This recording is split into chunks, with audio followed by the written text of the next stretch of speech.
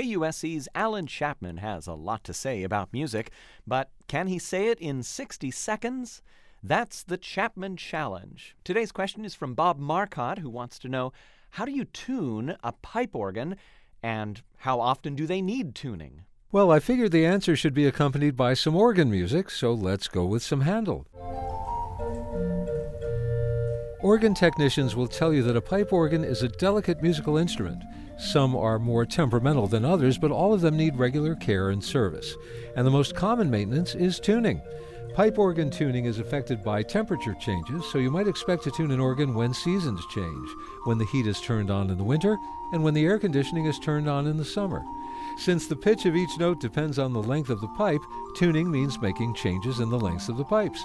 One method involves tapping up or down on the metal collar at the top of a pipe to raise or lower the pitch.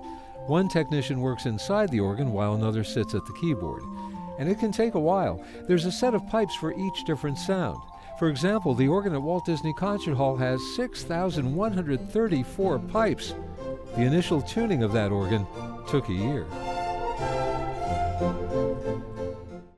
That's today's Chapman Challenge. If there's a question you'd like to have answered in 60 seconds, just send it to us at this email address, challenge@kusc.org.